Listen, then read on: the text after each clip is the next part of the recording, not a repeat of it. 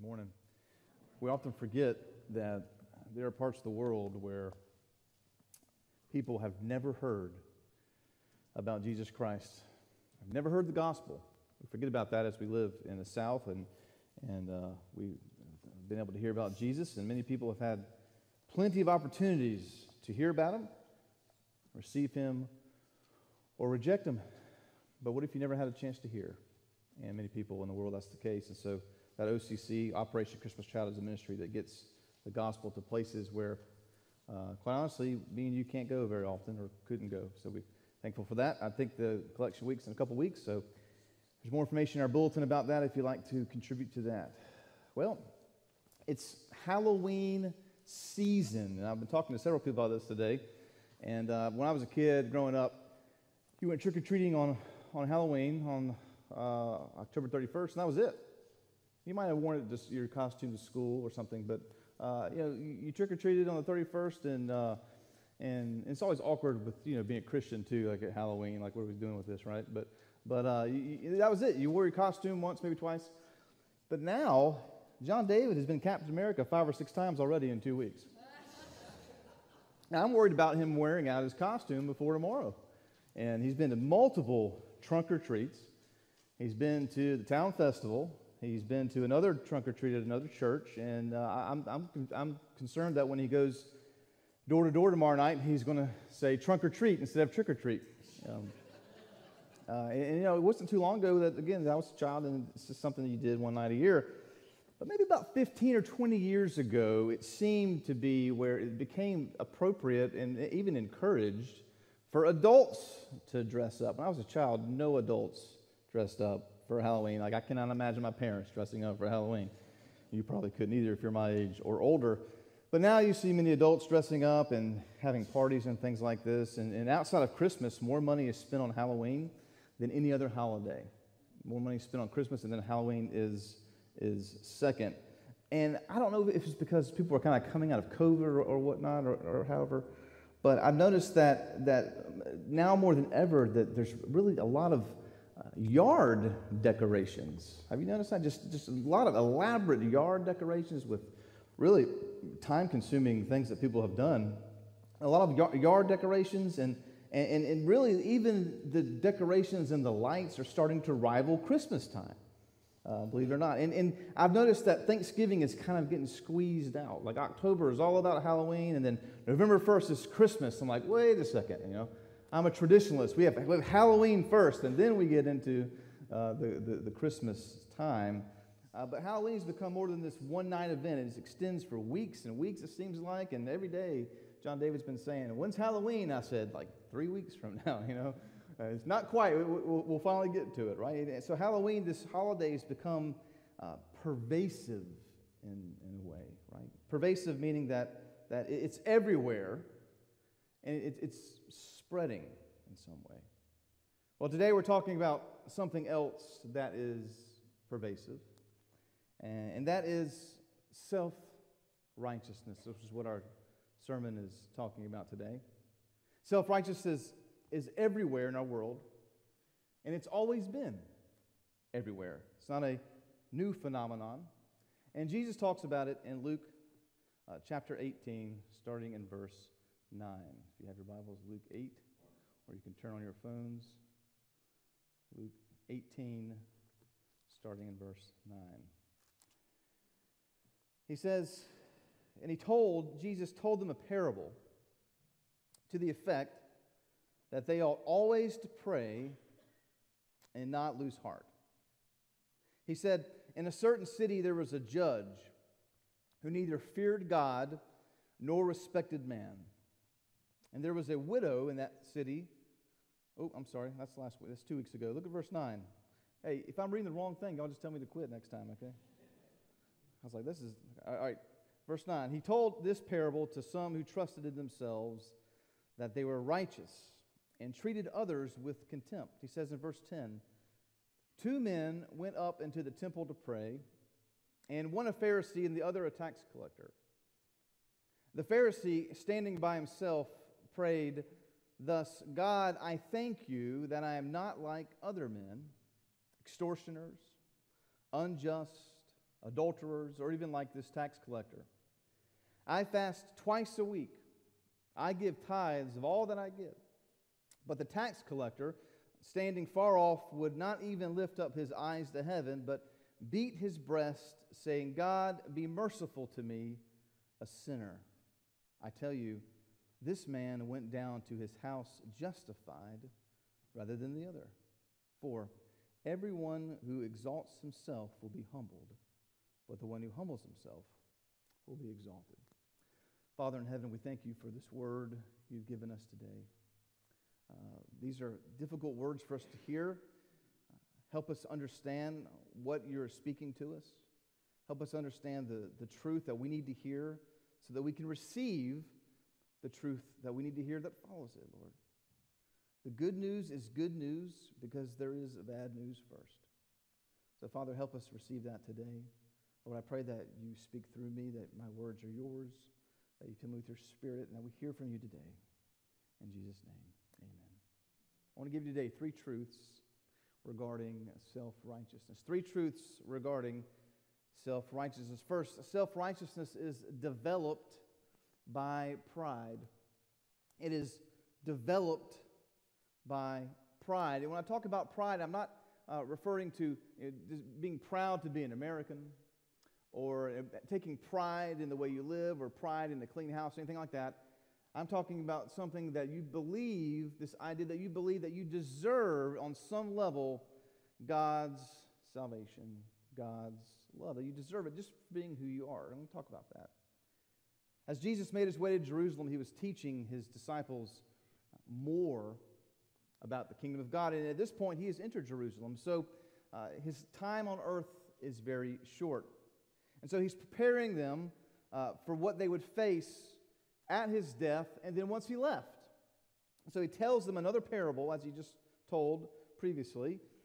And this one is, he tells them in hopes that the religious elite may overhear. This is not just necessarily to the disciples, but to those who might overhear. Verse 9. It says, he also told this parable to some who trusted in themselves that they were righteous and treated others with contempt. So the intended audience for this parable were those who trusted in their own self-righteousness, and they looked down on others who they viewed as not as good as themselves. So who would this apply to? Well, it would apply to everyone, really. And when we read this, when we think about a self-righteous person or self-righteous people, we immediately think of someone else that we know. Amen? We think of someone we know, but we don't think about ourselves. That is a sign that we have self-righteousness indwelling in us. When we think of other people, that is part of the problem. Because self-righteousness is incubated, it's grown, it's developed through one's pride in oneself. Again, I'm not talking about like a self-confidence issue. I'm talking about a sinful pride. I'm talking about a pride as in thinking that you are better than others in God's eyes because of the way you live. If you've ever thought to yourself, well, I know God must love me more than others because look at all the great things I'm doing for Him. That is self-righteousness. And this idea is really pervasive in all over the world. And it's pervasive in all of the spheres of culture that we live in. For instance, it's in politics. There are some on either side of the political aisle that truly believe that because of their beliefs and their views and their politics, that they are intrinsically and morally better than people on the other side. Truly believe that. That's self-righteousness. It's in entertainment. There are those who are famous that feel, and sometimes their fans might feel, that just because they made a hit song or a hit movie, that somehow they are morally, they are intrinsically better than others, and they're worshipped as such. It's in our wealth sometimes, or even lack of wealth. Some think that because of their wealth status, they are intrinsically and morally better than those who aren't. But it extends to people who don't even have a lot of money. They say, well, I don't spend all my money on this. I don't waste all my money. I save it, and somehow I'm better than those who spend money. It's on all facets of that type of thing as well. Self-righteous pride is everywhere, and of course, it's in all of the world's religions. One reason people don't like religion is they feel that all religions think that they have the right answer, and so therefore they are better than all the other religions, and that view would be right. That's exactly what religions are saying. Most of the world religions position themselves as the right answer or the right way to live. Even if they say there's no right way to live, there's no right answer, they're still saying that their view that there's no right answer is the right answer. Get it? So you can be as open-minded as you want, but you're being closed-minded and being open-minded. So that is self-righteousness, but that is not the gospel. See, the gospel doesn't put the onus on the individual. The gospel doesn't say, you got to figure it out, and once you figure it out, you are better than everyone else. That's not the gospel. Christianity isn't a religion in that way. See, Christianity is the belief that there is a gospel that is the truth, that Jesus came to die for the sins of mankind, that all who believe in Him are saved and have eternal life. That is the gospel. That truth should not allow self-righteousness to live in us very long. It should not allow it to live in us. See, God didn't save you because you deserved it. He saved you because He loved you, but He didn't save you because you deserved it. If you deserved it, why would you need to be saved? He saved you because you didn't deserve it. Self-righteousness is birthed in pride, and most in our world are self-righteous about something in their lives. But as a Christian, we don't have to be that way. We are free from having to be self-righteous about something, to have ourselves validated about something, when all we really need is to trust Jesus Christ. So self-righteousness is birthed, is developed in pride. Part of the Christian life is to get away from that. Secondly, self-righteousness is rationalized by comparison. Rationalized by comparison. We spend a lot of our time comparing ourselves to others, whether we realize it or not. We do. Look at verse 10. He gets into the parable. 2 men went up into the temple to pray. One a Pharisee, the other a tax collector. So Jesus is contrasting two types of people here. Both confessed to be believers of God, but that's where their similarities ended. See, a Pharisee was the leading religious scholar of the day, but they were much more than that. They were highly educated in a time where education was rare, and they were some of the smartest people in the community, in the town.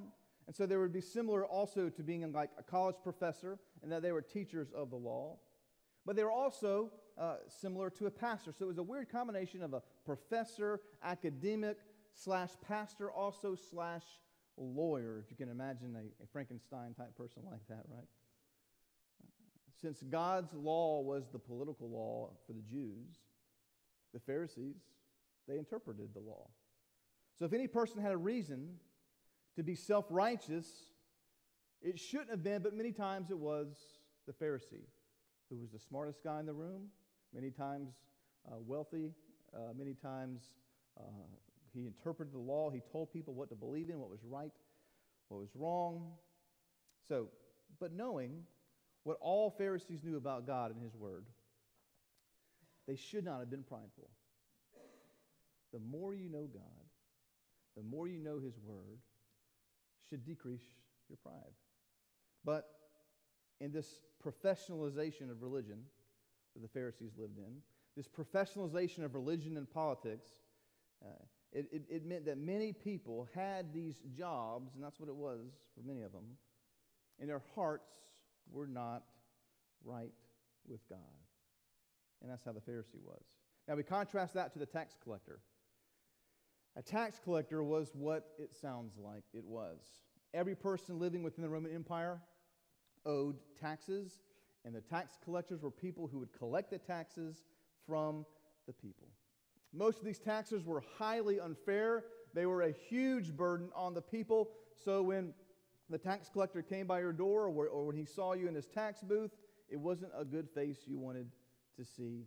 Furthermore, this tax collector was apparently Jewish. He was a believer in God. So he would be doubly despised by the other Jews because he worked for the state. He worked for the evil government. How could you take a paycheck from the state? How could you take a paycheck from this horrible Roman Empire, the horrible government? You are a traitor, is what they would say. How can you make a living working for this evil empire that were oppressing the Jews? So therefore, even though the tax collector may have been a fair one and many were corrupt, even though if he was fair, the nature of his job was despised by the religious Jews. This parable says that they were praying. And now this would have been either 9 a.m. or 3 p.m. And they would go to the temple and pray. And it was not uncommon for them to walk in and raise their hands and pray aloud in the temple during the time of prayer. This is what happens. Verse 11. The Pharisee, standing by himself, prayed thus. He said, God, probably with his arms lifted up and his eyes into heaven, I thank you that I am not like other men, extortioners, unjust, adulterers, or even like this tax collector over here calls him out in his prayer. You ever been called out in a prayer? It ain't nice, it ain't fun. And then he says this is how he says he's better than them. I fast twice a week, I give tithes of what I get, all that I get. See, the Jew was required to fast once a week. Well, this guy, he did better. He fasted twice a week. The Jews were commanded to tithe certain things, but he says, I give tithes of everything. He even tithes his garden.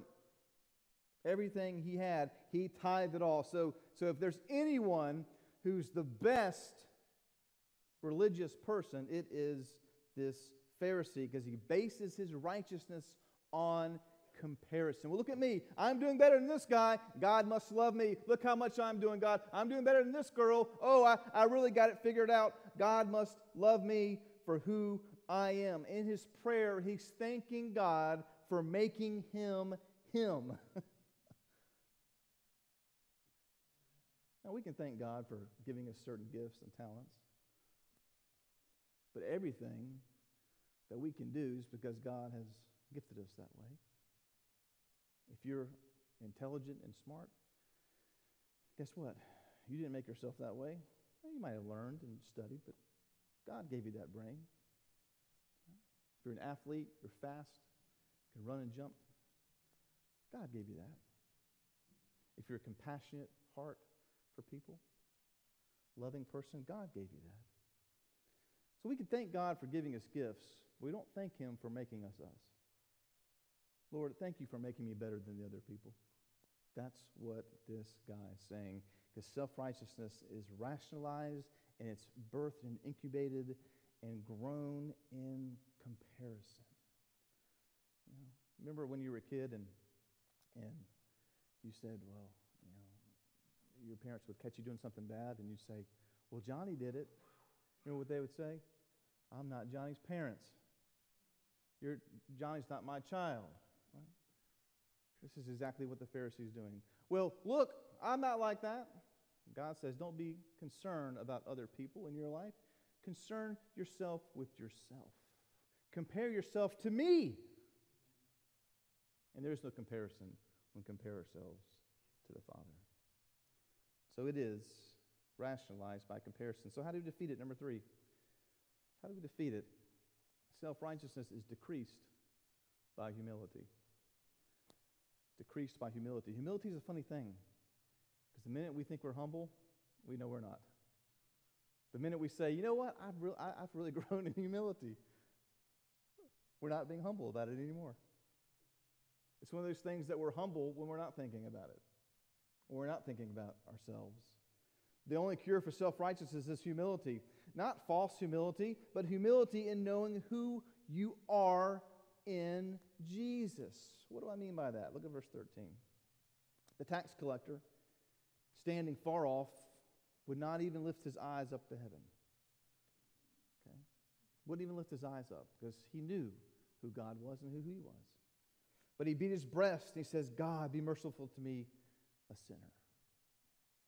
Now, we don't know if he was just some really bad, again, I'm comparing this, in the sermon, really bad person who had a long list of public sins, or we don't know what he's coming at in, or maybe he's feeling bad about defrauding people out of money as tax collector. We don't know what it is, but he realizes he's a sinner, and he realizes that God needs to be merciful to him. And the more we grow in Christ, the more we realize who we were in Jesus and where we started. Look at Romans 3:23. For all have sinned and fall short of the glory of God. See, all of us have sinned. When we compare ourselves to others, we're just comparing one sinner to the next. Right? We've all sinned, we've all fallen short. And what did we earn out of that? Romans 6:23 tells us the wages, the earnings of sin, what did we earn of that? Is death. We did not earn eternal life, we earned death. But the free gift of God is eternal life in Christ Jesus our Lord. So we're all sinners. We've all fallen short of God's glory. We deserve death, but God has freely given us eternal life in Christ Jesus. Not for how great we were, but for how bad we were. That makes it even more amazing. Did nothing to earn it. Right? Romans 10:9 tells us this, because if you confess with your mouth that Jesus is Lord, and then you just believe in your heart that God raised him from the dead, you'll be saved. That's all it takes. It seems almost too good to be true. But it is true. Because of Jesus' death on the cross and his resurrection, all it takes to be saved is to believe. Now, you can fast twice a week. You can tithe all you get. But it's not going to get you into heaven. It's not going to make God love you even more than he already does. If you fast twice a week, it's because you want to serve God in that way. If you tithe everything you get, it's because you have joy in doing so. Right? Romans 10:13 says this, for everyone who calls on the name of the Lord will be saved.